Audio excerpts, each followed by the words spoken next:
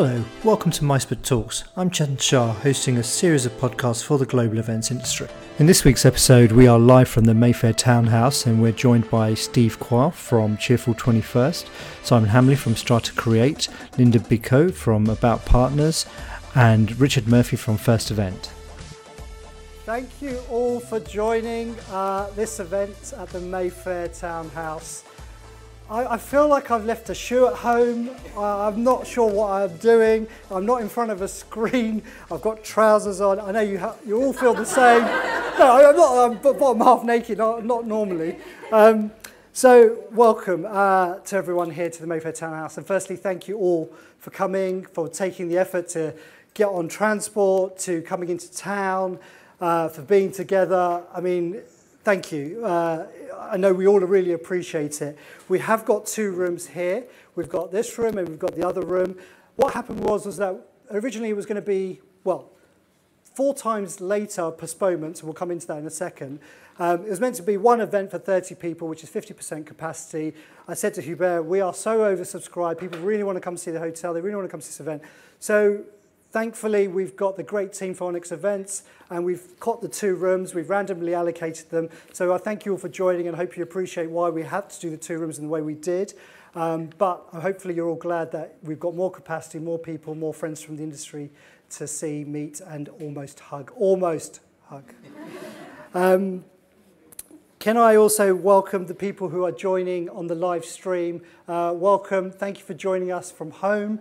Hopefully you'll get some great insights and content in the next hour or so. So we've got about an hour of content with some thought leadership with a fabulous panel, which we'll come to. We've got some mice trays from amazing suppliers from our industry up until 6 o'clock. So thank you for joining from home. Please do comment into where I've posted the link. We'd love to see those comments as we're recording. We have all done lateral flow tests this morning, and we've checked everybody's lateral flow tests, that they were negative. So in terms of COVID safe, everyone had to do that, show it on arrival. We are socially distancing. We're wearing masks when standing, and in fact, we do need to wear masks when standing as we're moving around. But whilst you're seated, you don't need to wear your masks. We are only serving F&B while seated because that is the government regulations. And yeah, please, let's all just respect these rules. I know we haven't seen each other for an industry for so long, and that's flipping exciting. And we want to hug and we want to kiss, air kiss or whatever. But let's take one step at a time. We don't want to throw this industry back or any sector. And also, if you're posting on social, we've got an eye on this industry, and we don't want anyone. As soon as we post something that's a little bit off and people hugging and so on, we know what it's like, and we just don't want to do that. So please respect, and I really thank you for looking after each other and those rules. Really appreciate it. We have done a risk assessment as well, so anyone wants sight of that, of course. Also, just people are different as well. Let's respect that. People have got really different family situations. They've only had 1 jab, no jab, 2 jabs or whatever. So again, whilst you might want to hug, we don't know if they do. So all is a bit serious, I know. I'm sorry, but you can all appreciate why I'm saying this. So if I do ask you to step away from each other, and please don't be offended. And I have to say, we will all get things wrong, and definitely we will. I didn't even print my own bloody badge. So please do forgive us. We're trying to do the best we can with the industry, trying to get a live event off the ground. So apologies if we don't do it quite right. The flow of today, as I said, we've got some great content for the first hour. We've got some great mice trailers in at 6 o'clock. We've got great food being served, great drinks, but you do need to be sat while it's being served, while you're eating and drinking. Then you're free to move around, but you do need to wear a mask. But we encourage you not to stay rooted to the seat that you found, which we quite often do. Actually, this industry probably doesn't, actually. We're all butterflies. But please do move you can circulate room for room. If one room gets too busy, we will ask people to go to the other room to keep that balance of people. I want to say a huge thanks to the Mayfair Townhouse. Where's Hubert? Next to you.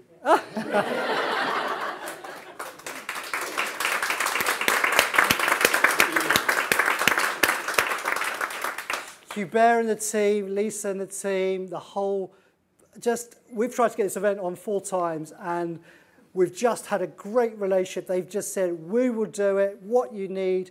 And they have just been brilliantly, and we know what this industry is like. They're all working to half the staff or whatever because of what's happened, but they've just been brilliant and just getting this event off the ground, trying to be as flexible as possible, getting the AV crew in from Onyx Events who've done a brilliant job, sorting out the 2 rooms, all of it amazing, and a huge, huge thank you, especially with reduced resource, and yeah, really appreciate it. Thank you to my team as well for a whole year of work. Really appreciate all the hard work that the micebook team has put in place. So thank you to those guys as well. Right, I'm really done talking. I'm sorry, that was a bit of preamble, but it was kind of important. So let's get to the panel. We're going to talk about 3 key things, but before we get to that, I'm going to ask the panel to introduce themselves, where you're from, which company, name, company, and also what was the thing that confused you just coming out today to a live event? Was there anything that kind of perplexed you? Did you start with you, Simon? Hi, everybody. I'm Simon Hambley. I am Chief Exec of a company called Strata. We are a full-service experiential event agency.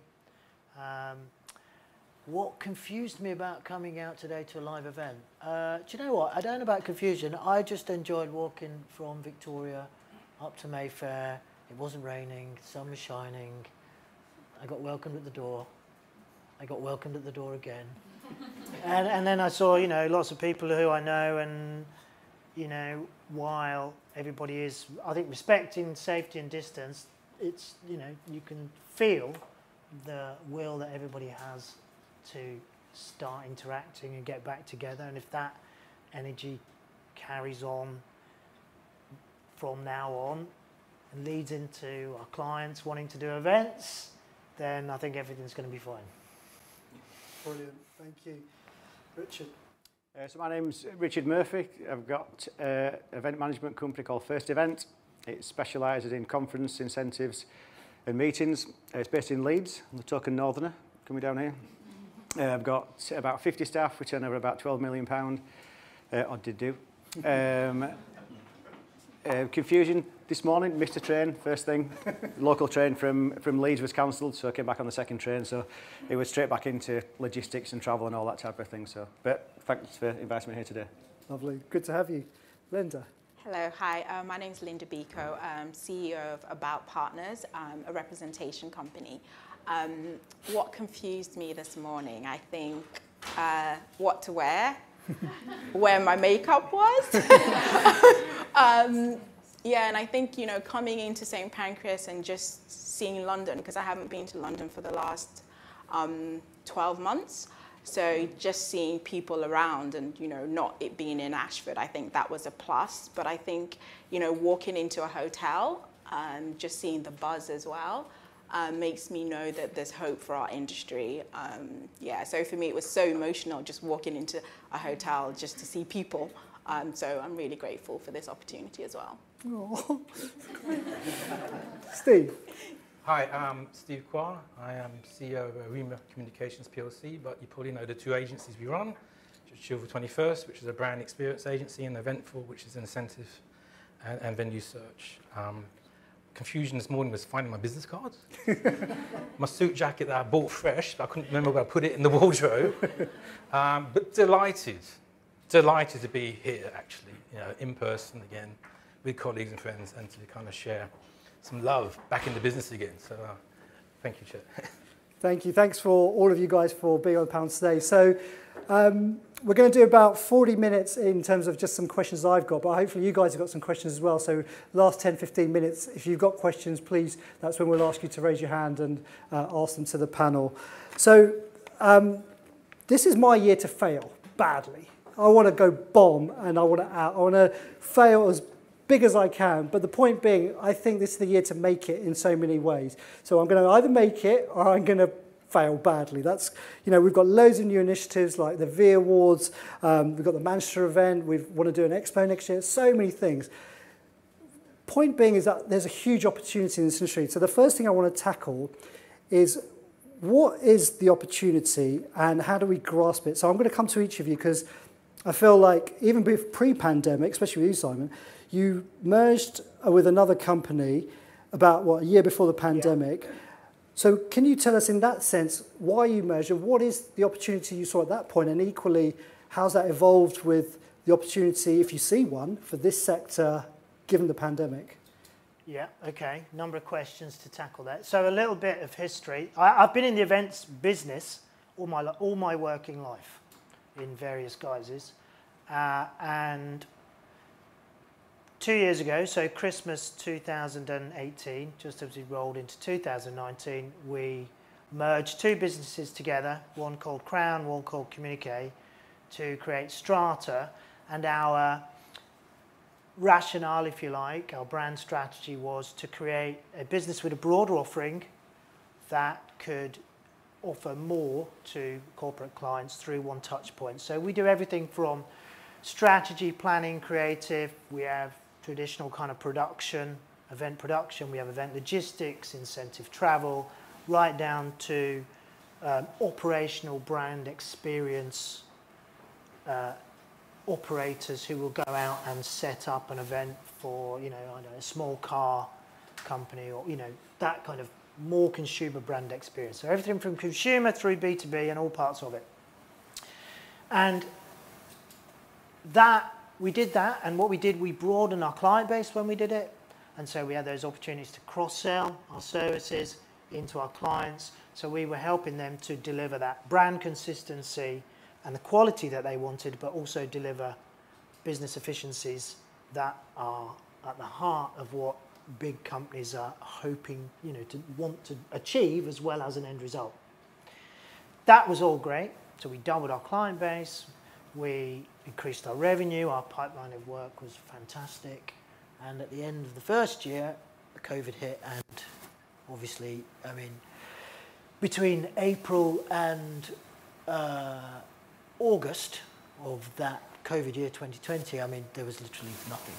So, as a new business, we were counting on all that revenue to, fund this business that we'd created. And we employ just over 50 people full-time in the UK. So, there's a lot of overhead that needs to, be paid for and covered and all of those things. So there was, I wouldn't say panic, but obviously, I think everybody would feel the same when COVID hit. There was a huge amount of uncertainty. Dealing with cancellations, wondering whether you're ever going to work with those clients again, what's going to happen to the events business. Then what happened was clients started to do virtual events, and clients who did consumer activity started to return. Consumer activity is slightly different than the bigger events because they can deal with much smaller numbers and they can do it in a COVID-safe way, much easier than a 500-person conference or somebody having to get on an aeroplane. The B2B events all went virtual, and that was a great opportunity for us. Another lockdown, fantastic. We kept going with the virtual events. What's happened through COVID for us is and this is where it comes to opportunity, we've actually won more clients. So we exit the COVID period with more clients than we started. And that's happened because there's been a lot of disruption in terms of clients looking at the market, some people not maybe being as capable of doing virtual work, as others. So that's great. We've capitalized on that opportunity. And that will lead into, I think, a bigger opportunity for us as we come out of COVID. More clients who are going to go back to live on top of the other activity. The virtual activity means more business. So we are looking at, hopefully, a good, strong return to growth. And actually, our outlook for the next 6 months is busy. Busier than we've ever been before. But that's contingent on clients, and it's contingent on the people getting back to being able to travel, people no more restrictions coming back on us. So that's really important, but it could get delayed by another 6 months, but I think the will is there to get back to life. The other opportunity, I think, for all of us in our sector is it's opened up the opportunity to add services on, more digital services, communications, more advisory services that were typically serviced by the PR agency or the ad agency or somebody like that. So I think we've got a bigger seat at the table, and we've definitely got a will to get back to live events. So I do think there is good opportunity as we come out of the pandemic for those companies that have, managed to keep going and stay in the game, if you like, and keep hold of the good people you need to be able to do the work once you get past it. So you've taken a different approach to business in this very recently. Tell us about your restructure. Yeah, I mean, just on the same point that Sam was making, I find it really similar story to yours about winning new business from global clients we've never had the opportunity before. So the same thing, and I hear it from lots of agents that have actually got more clients now than they had before. I just wondered, it's fascinating what's happened to the agencies that looked after these big corporates. I can't get my head around the fact that, we've won multi-million-pound contracts. And I said to the sales team, how on earth, whoever looked after this client, where are they? Yeah. And what's going to happen when they come out of this? When I presume they haven't been in touch with them. Did you get an answer to that question? Well, from my sales team, they just said he could be brilliant, basically. And that's the big reason why. Fair enough. But it's just fascinating the fact that, similar to yourself, we've gone with a virtual offering. We've won global contacts on the back of what we can offer virtually, which we didn't do before. But I just find it really intriguing, the fact, any of our clients that were worth that size, we wouldn't let anybody anywhere near them. And I can't believe that it's been quite easy for us to get in the door and actually win them over, build relationships, and continue going forward. I just wonder what will happen in 6 months' time when they pick up the phone and say, can we get things back on track? And I'm afraid not, we're now with X, Y, Z. Yeah. I find it interesting, really, because lots of people tell the same story as you. There is an agency called XYZ, actually. Is it? Yeah. So, good plug for XYZ agency.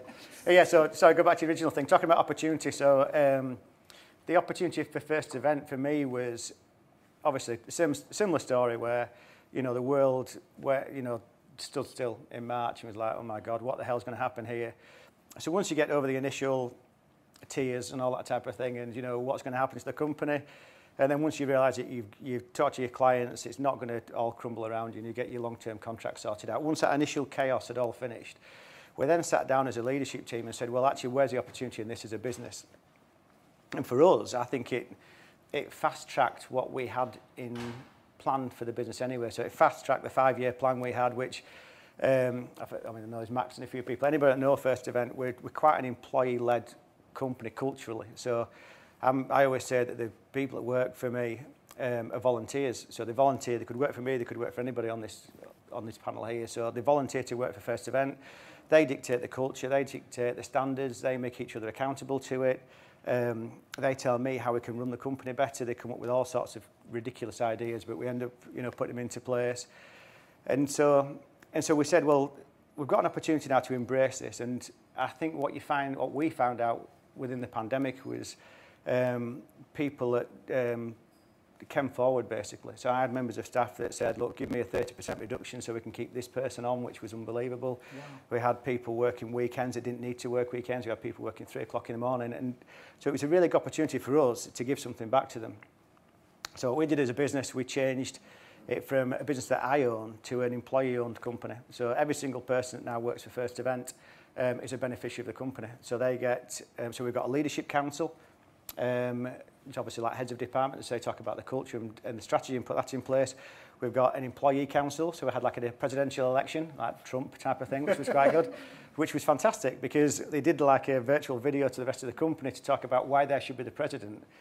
But all it turned out to be is people talking about how much they love the company. So it was really quite emotional when everybody saw it. So we did that. So about 2 months ago, the company turned from being solely owned by me to now being owned by all the employees of the company. So, so profits, so it'll be a profit split that will come in there.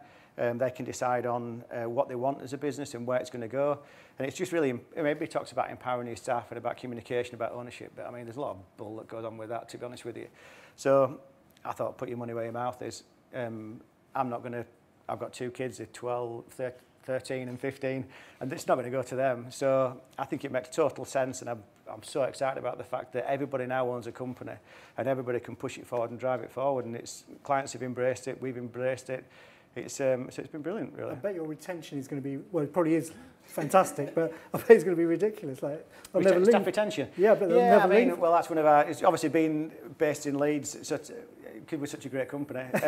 We don't have a lot of staff turnover anyway, but it's more about accountability, you know, as in, well, actually that's not good enough. That doesn't, you know, that's what we need to do this. Have you done that? You just make it just runs itself far more for that reason, really. And it's just, I say, 3 or 4 years ago, we started doing agile working. So we had a great new member of staff that started to work for us, and they said, look, you're living in the dark ages here, so we should monitor people on output and not on time, basically. So 3 or 4 years ago, we put that in place, so you could work wherever you wanted, whenever you want. Oh, so you were well equipped for... Yeah, so nothing actually changed massively for us when the actual pandemic came in from a working point of view. So we've already had that culture in place, so it just reinforced it. So talk about opportunity, it's totally opened everything up for us as a business and driven it forward. So bizarrely, I quite like the fact we've had it, to be honest with you. I know it's a weird thing to say, but we are definitely a better company on the back of it. Yeah. We've got more engaged people, we've got more clients on board, we've got a different offering for digital and communication side of it, which we've been forced into offer. Yeah. So I know it's a really weird thing to say, but it's actually a good thing that's happened to us as a business, basically, the pandemic. Yeah, but you've got to take the opportunity, right? So, Linda, you started your business 4 months before COVID? Yes, well done. I did. Yes, I did. I had the wonderful idea, I think it was in October 2019, that I thought, you know what, I'm going to set out on my own. And I had a couple of clients, so I was like, you know what, this is it, I'm going to make it. And then come January, it was like a bit dicey, but you know, February was okay. And then March, I was like, oh my goodness. And for me, it was either, okay, I could actually either be completely miserable or really look at the opportunity. So what I started to do was to really see, okay, these are the clients that I currently have. I can continue to work with them, but then I also started to get other partners that I could work with so that we could offer more of a global aspect. But what I decided to do was just not to employ the people, similar to you, but also to give them some ownership of whatever the company was getting. So they would get like profit, plus they would also have a percentage share. So that for me was like, okay, this was the best way to drive people to make sure that we were all accountable together. And then we also started diversifying into digital marketing. I'm completely useless at that, but anyway, I managed to find some experts who were willing to actually come on board and work with me. And one thing that I found is that, especially in the independent space and also small chains, that was such a big opportunity because sales was covered in some aspect, but really looking at their digital aspect, their website, the basic things. And that for me is where, you know, we probably started to make a lot of success roads. And then also diversifying just from, not from hotels, but also to look at apartments as well. Because what we found was that a lot more people who were traveling were actually looking at staying into apartments. So, you know, being the typical salesperson, we started to go out there hunting, picking up the phone, looking for business everywhere we could. And I think for me, that helped my sanity, because if I had just stopped, I would have stopped as in like a person, I would have just gone into depression. But I looked at it as, you can either get up and make things work, or you can fail. So you are accountable for yourself and all these people around you. So you have to pick up that phone, have that conversation, and find out who's traveling so that you can actually deliver business to your partners. So for me, it was just my own sanity that I needed to keep, because I've always been very passionate about this industry. And I have to say, you know, you helped me a lot, because I started to diversify into mice. And for me, just listening to, you know, all the mice talks and stuff really gave me that exposure. And doing the one-to-one meetings, I think I remember the first one that I did where someone came in for like 1 minute and I was like, oh my God, you know. But it was so good, because then we could connect later on and start to find out more about the industry. So for me, this just made me sane. Yeah. Yeah, amazing. Steve, you purchased a a business just pre-COVID and opened up international offices. Yeah, So what did you see? Busy.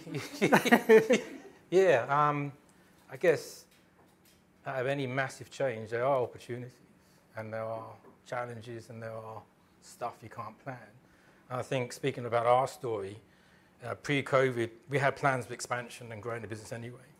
And Eventful was an acquisition plan pre-COVID.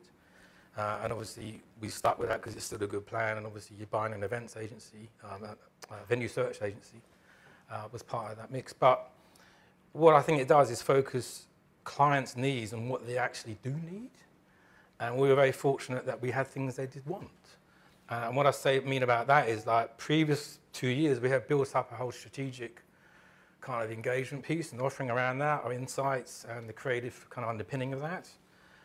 We have been doing virtual events for years, by the way, and we had a big digital department. So we were ideally positioned. In fact, we did our first hybrid event just as lockdown happened. We had 1,000 people flying over to the Grosvenor. Flights were banned, so we had 100 people here, and we had like New York, New Zealand. So we had a really fresh case history right at the beginning, which is fantastic. But the main thing is that we have amazing clients and a mixture of fortune, goodwill, and the fact that we are very, very robust, as in we weren't panicking.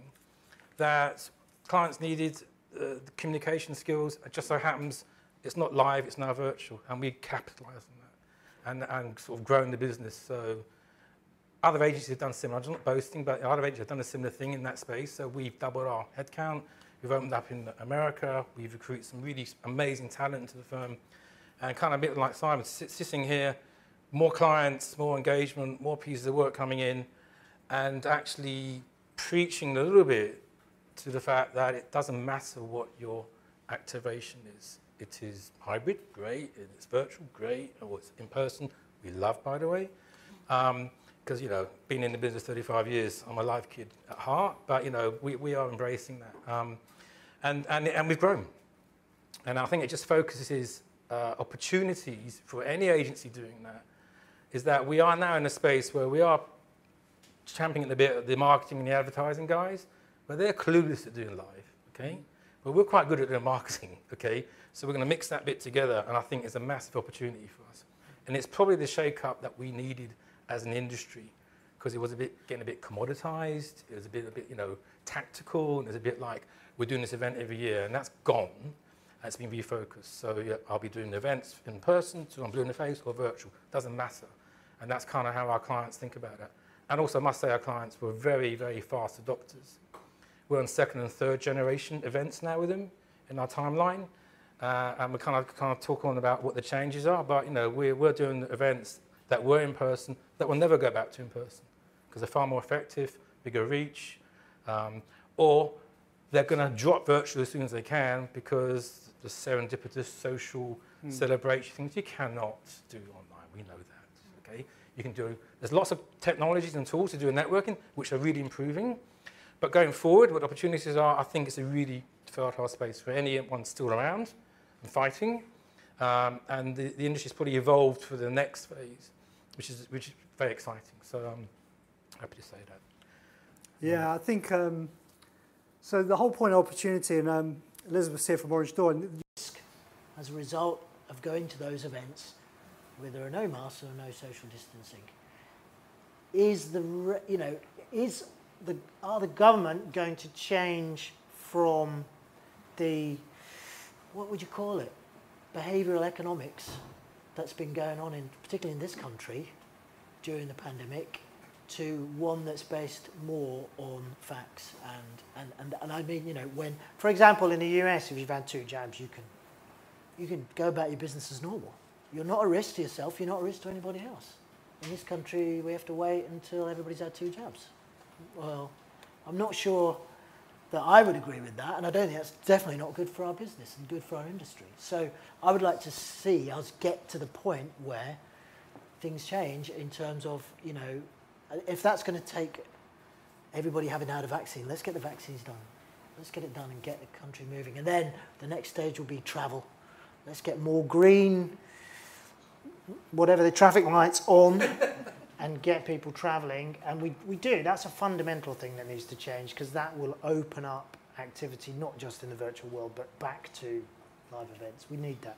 Yeah, totally. You're saying that we're just talking about this now. Actually, for me, it's a miscommunication of what's going on these past 2 days, where, they've said, the traffic light system's been announced, and then was it the health minister yesterday said, well, actually, travel is out for this summer. Lord Bethel, I think it is, it said, you shouldn't be travelling away this summer. What type of message does that give to we work in the incentive side of the business. We've got £11 million of contracted business going forward over the next 18 months. So from our client's perspective, they're nervous about the actual events they've got, but also why would they commit to any financial obligation for an overseas event when they get that mixed message of what's going on? So for me, it'd be clarity. This is what we're doing. This is how it works. These are the key principles you need to do, but not change the message every 3 weeks, which no one can plan financially for something like that. Yeah, and is that specifically our sector? I mean, or is it? Travel broadly is a harder one, right? They have to factor everything in. Yeah, harder for them, arguably. Linda, you work with some international clients. What are you seeing in terms of bookings and approach to where is it? Andermatt, is it? Yeah, I think that from my perspective, especially if I look at like what's happening in maybe, let's say, Asia and also further nearer home, which is like Andermatt. So if I look at, for example, some of my properties, the Cherry, for example, they're pretty much fully booked for incentive travel. And if you're looking at further afield like Asia, they're experiencing really good occupancies during the weekend, but not so good during the weekdays. But I think that for us, the fear is always the different rules and also the quarantine. You don't really know what you can and you can't do. And I think the government hasn't put like a proper framework in place. So if you look at, for example, Heathrow, where, they could actually do tests, but they weren't allowed to do tests. I mean, to me, that doesn't make much sense because they've got the equipment there and they could actually do it to let travel ease up. And for me personally, another thing is I had to go to Ghana in January. And if I look at the money that I spent about £500-600 on doing all these different tests.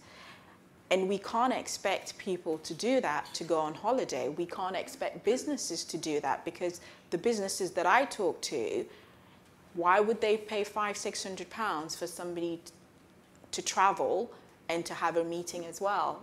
I mean, we just need to get these things ironed out, and also just putting more pressure, I think, on companies to let people slowly start to return to work, because if people are coming in, they're going to have to somehow go into meetings. The US, for example, I don't really understand why that's not on the green traffic light system, because 37% of them have actually been vaccinated. But we're not allowed to go there, or they're not allowed to come here. And I don't think that's fair because the US is such a big contributor to the UK. So there's just too many mixed messages. Steve, what's if you had a meeting with Oliver Dowden or whoever? It goes without saying, and this is a standardisation of COVID safety. Let's park that. I think what has to change more from what we do as an agency point of view is putting the audience first, much more in the conversation now, because their world has changed and their kind of needs have changed, and still not thinking of going back to what it was, because that's got to change, because it's going to be different. And I think that's going to be a major change for a lot of clients, is in what's the audience need, what's the purpose, why you're doing it, and virtual may be the perfect solution for that, guys. So, or it could be, again, hybrid, or it could be in person. I also think you should throw all the boxes out, let's say virtual, hybrid, or in-person box. It's just, again, going back, it's a solution to your communication need. And that will change, and that helps us, again, if we can embrace that as an agency, you're much higher up in the kind of conversation piece, much more strategic.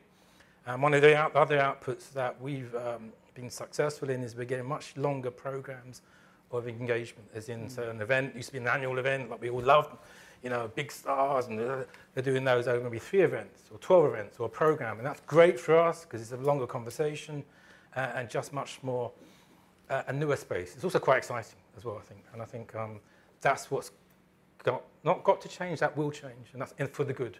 About underpinning that, it's still a crazy world of can you travel until international travel comes back, forget whatever the discussion is, without I think it's a justification of travel as well. Yeah. It's totally changed society where, there was a thing in the press this morning from HSBC saying they've saved £100 million on travel and discretionary spend.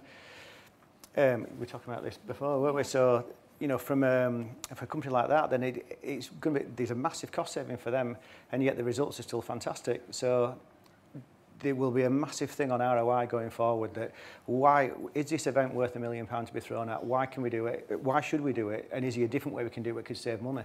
And that will have a long-term impact about the event industry, definitely. So do you think? Sorry, go ahead. And another part of this pie is I think the data part, and all the hype around that digital bit. But for us, it's kind of a new territory, and we're interpreting it in different ways. Yeah, and we're going like first event 60% retention, 8%, 95%, or when's the next one on? Yeah. So again, because we're good at engagement with audiences. So again, going back to that piece, so that data piece is really powerful. Yeah. KPIs, ROI, etc., means you can get more value, more budget, more engagement, more piece, and they're going to do more of it. So it's a self-fulfilling cycle. The data piece and the KPI, you can't measure. That's the problem. Always been a problem with our industry, right? Totally. You can't measure the conversation I'm going to have with someone just as I'm going over there to get a drink, and it clicks into my head. I remember I'm speaking to Paul Manfred, and he told me about the Birch, and we've got an event there now. And that was just a random picnic conversation that we had, and that was just because we were together, and we wouldn't have had that. And so there is a challenge we've got because the data piece isn't there. So how do you overcome that? Maybe you don't overcome that type of thing. But then if you have to sell into a client who says... But I think as an industry, we've ignored it, by the way. I think we've gone... We didn't really have it. Didn't have it, We didn't have it, really. Well, we have surveys like, was it good? Yeah. Really good? Or very, very good? Oh, everyone said it was good. So I mean, seriously, because people are afraid of it, and and that's being brave and bold about it. So, I think that's the change as well. Going back to the purpose piece again, and why am I doing this, dear client? It's them saying, they're going back, we'll do it every year. That has gone. Because you're not going to do it every year, because it's for all the reasons, health, safety, finance, CSR, having talked about the whole kind of D&I's part of this, is important now. So, I think that's because we're new kids on the block in some ways. Yeah, the advertising guys, the marketing guys, the digital guys, they didn't know what to do with it really. Yeah, and when we applied it to X number of views, so what?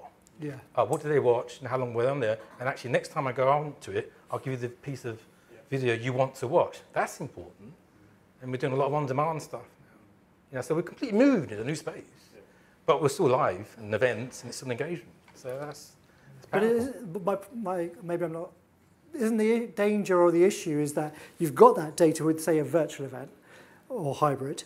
With a live event, you've got the data of who comes and then the questionnaire, but you haven't got any way to measure those random serendipitous, can't say the word, conversations, which leads to who knows what. There's no measure.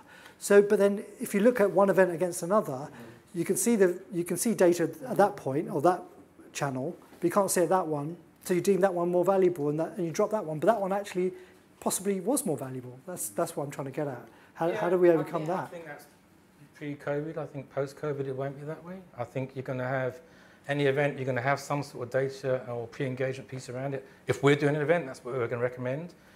Previously, campaign approach to a lot of our events wasn't. You register, you turn up, do a great gig. Very successful in those measurement points terms, but going forward, I think you need to measure that, and you need to do that, because you're going to have to qualify it. Yeah, totally. I think all the data that's come out of the virtual events will be transferred onto live events, so I it'll make think them far that's the more wake-up call accountable. we had, Definitely. Yeah, I think, the push to virtual means we've all invested a lot more in people with real digital skills. Yeah. And the spin-off benefit of that is when you start to apply that thinking to a live event, and a lot of it mobile-driven, pre-event, during the event, after event, the quality of data you get from that is so much stronger than what would have been a happy sheet. Yeah. That we're only just, I think, starting to discover what that is worth. And when we can start to put real value on that, then our value goes up with the clients, and it's just kind of self-fulfilling. So I do think that is. To add to that, yeah. Simon, there's also pre-COVID, there was just wearables were coming in. Yeah. With the intelligent data acquisition to do with around how the usage was, how the experience was. So again, so that's going to come back again. And technology is a great enabler. And ultimately, we're all being digitized. It will end up, will be a pixel with some data behind it in years to come. You can't ignore that. You can't fight that. So let's embrace it. And I think there was a lot of pushback for more production-based type of approaches, more, absolutely. It doesn't apply to parties, okay? It won't apply to a festival. Well, it might do actually. It's marketing.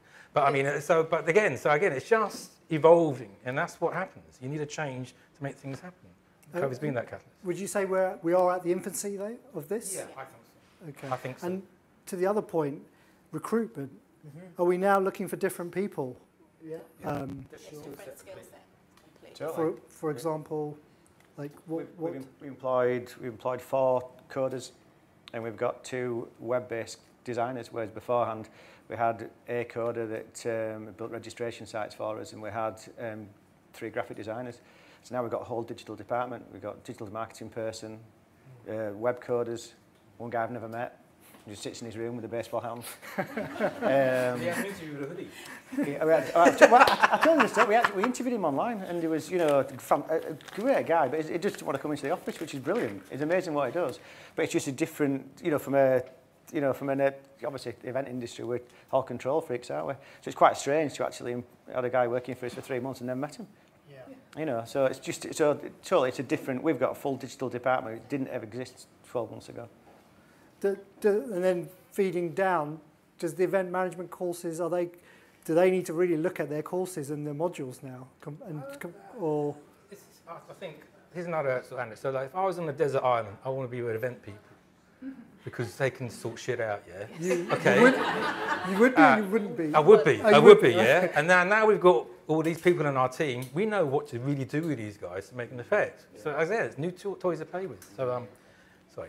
Bit swearing there. Anyway. As well as the recruitment, the people that work for us, a lot of those have evolved during this period. They've all learned new skills. And I think you're right in terms of the event management. Do they need to evolve with the business? Yeah, of course they do. Will they evolve quickly enough? I don't know. But people in our businesses, I think, have evolved and changed. And actually for us, we've got, lots of people who've changed jobs, and probably won't go back to the old job. Yeah, reskilled. You still got the project management, transferable skills, haven't you? Some from the event management point of view. You're still putting in those same project management skills, but delivering them in a virtual way. So, I mean, you've got clients that have bricks and mortar hotels in great places around the world. Do you see how that's going to be channeled and delivered and get these guys to buy back in? I think that one thing that a lot of them have been focusing on is their digital presence. So they've been doing a lot of work on their digital presence and really looking at how they can enhance the overall experience. So you won't be able to maybe invite people over for a fan trip, but how can they still give you that experience? So they are spending a lot of time and effort and being a little bit more inventive about what they're doing on all the digital platforms and how they're presenting themselves. When before, whether your picture was good or not, it didn't matter because you could get somebody to come and look at it. But those days are far in between. So I think that a lot of my clients have spent a lot of time looking at their digital space.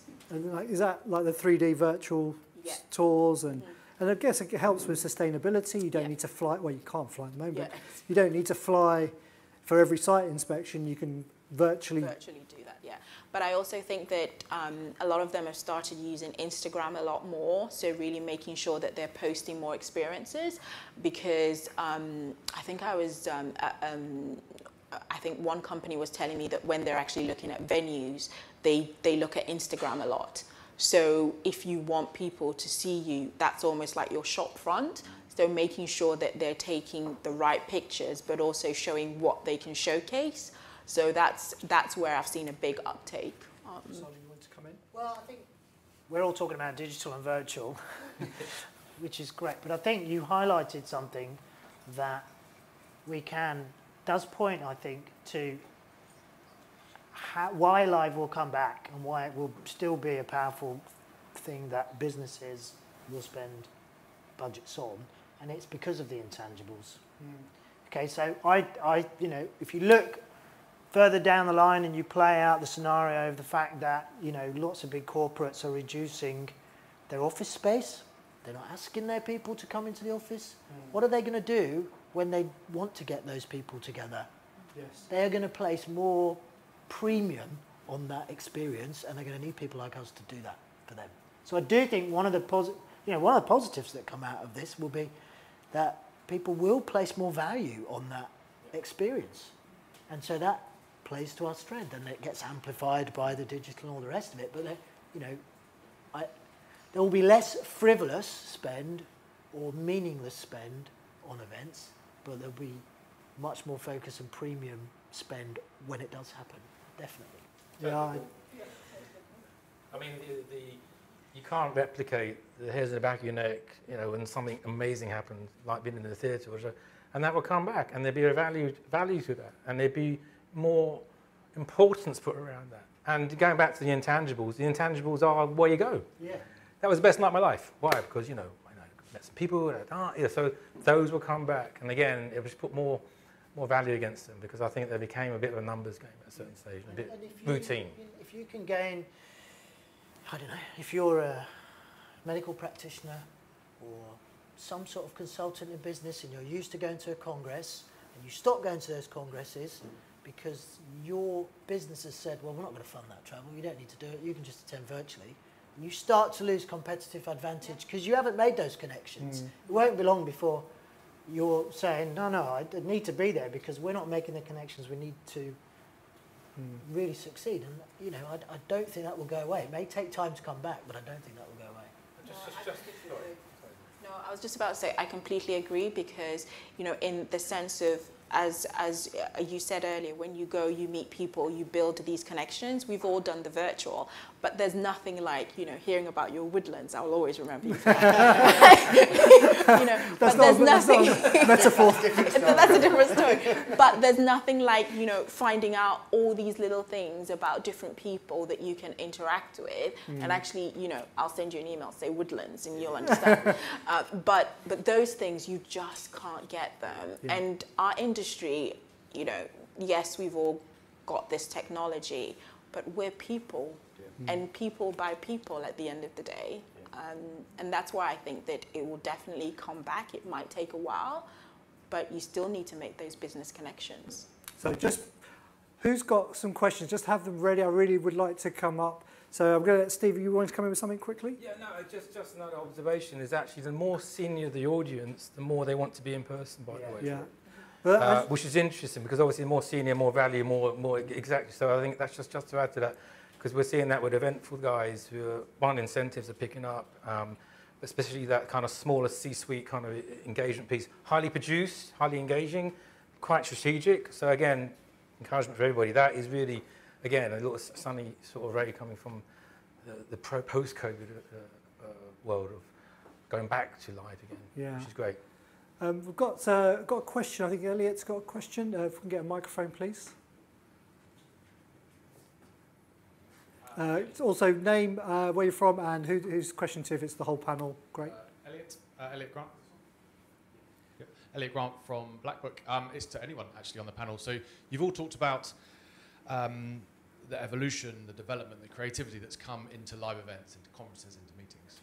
But does anyone think there's going to be any of the same evolution in an incentive when the dust has settled, when coronavirus is in our rearview mirror, when we can all shake hands and sit next to each other on the tube again?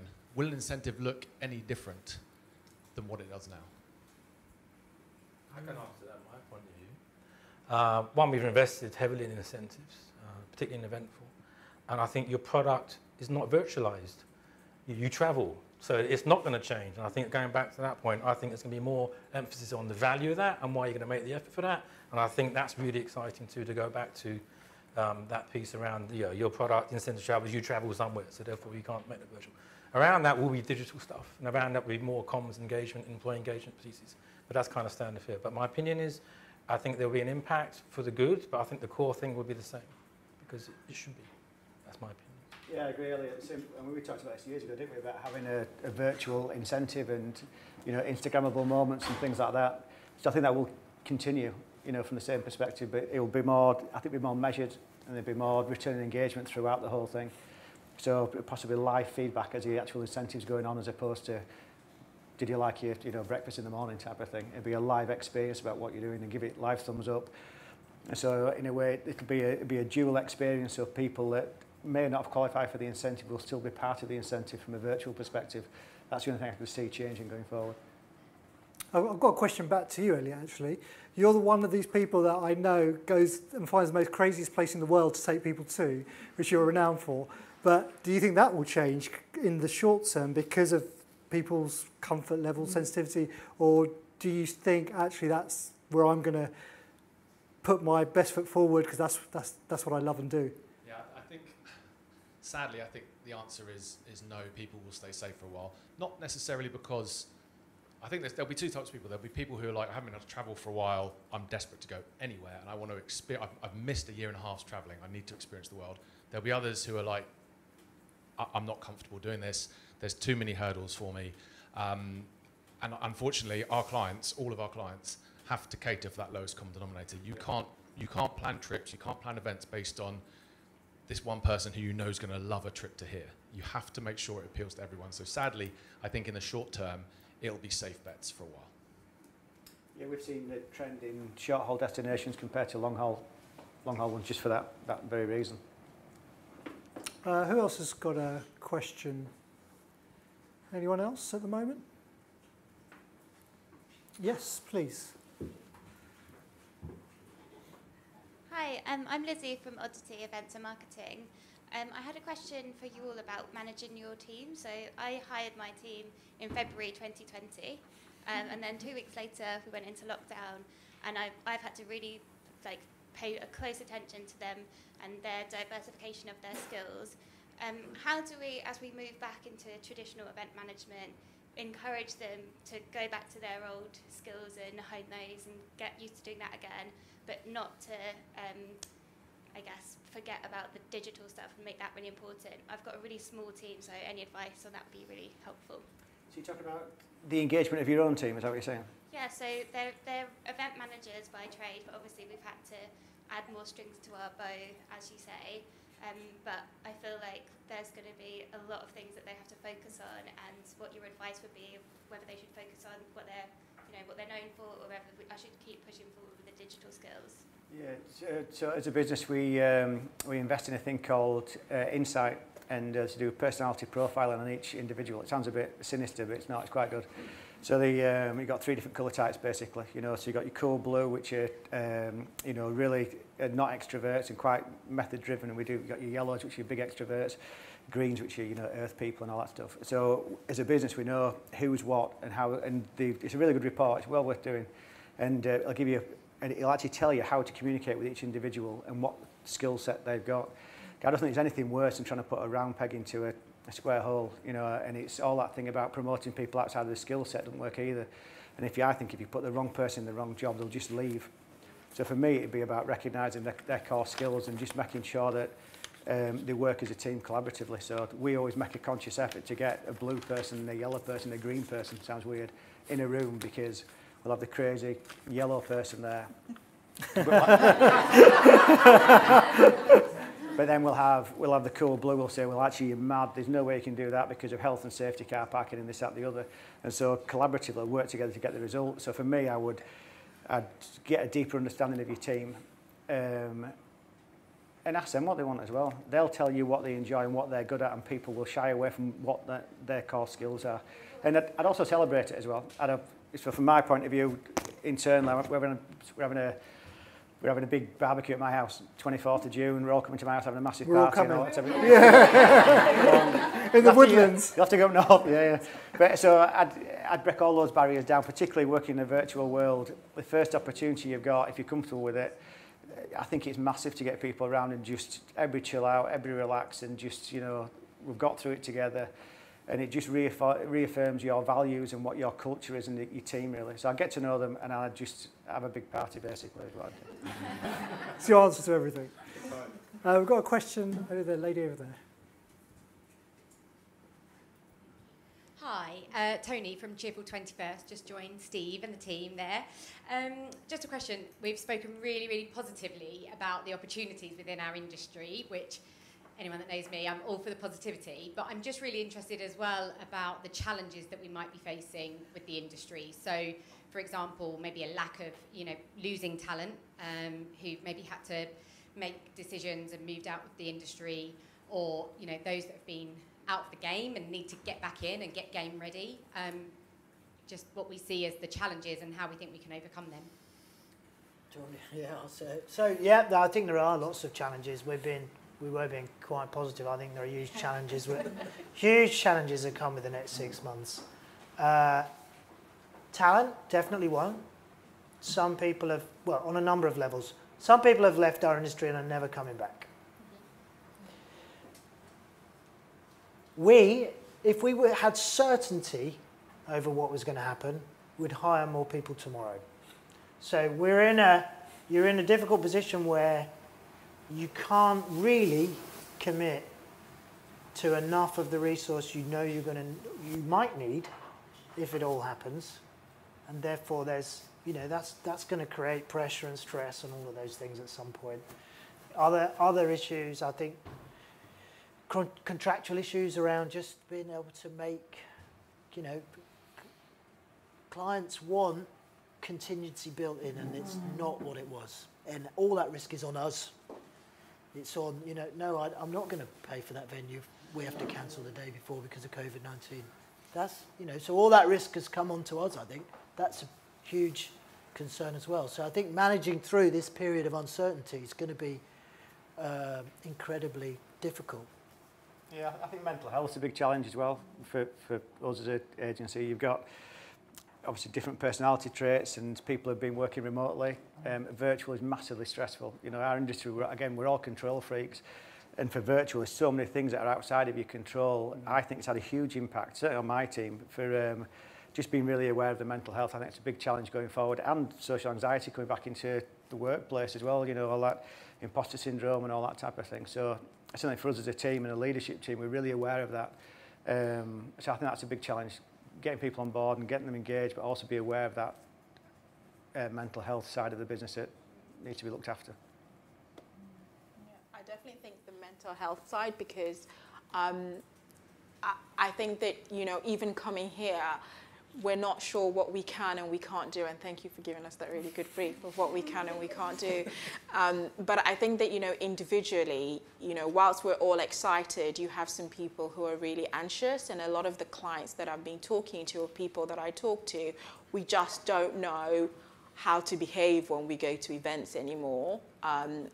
And I think that that's something that we need to start to make people feel a little bit more comfortable about as well, and respecting those boundaries. But I think mental health, on the positive, I think that now when you get on phone calls, people actually ask you, how are you?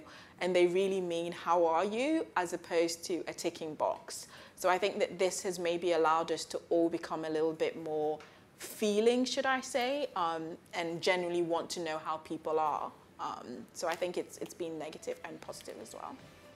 Okay, it's up to 5:30, so I want to stick to time. Thank you so much. Big round of applause to the panel, please. We really hope you enjoyed those talks, and if so, please rate us on iTunes or wherever you get your podcasts from. To see what the next discussions are, please go to mustbeonit.com and click on Talks in the menu bar. To contact Micebook, please email us at info@micebook.com or follow us on Instagram and Twitter.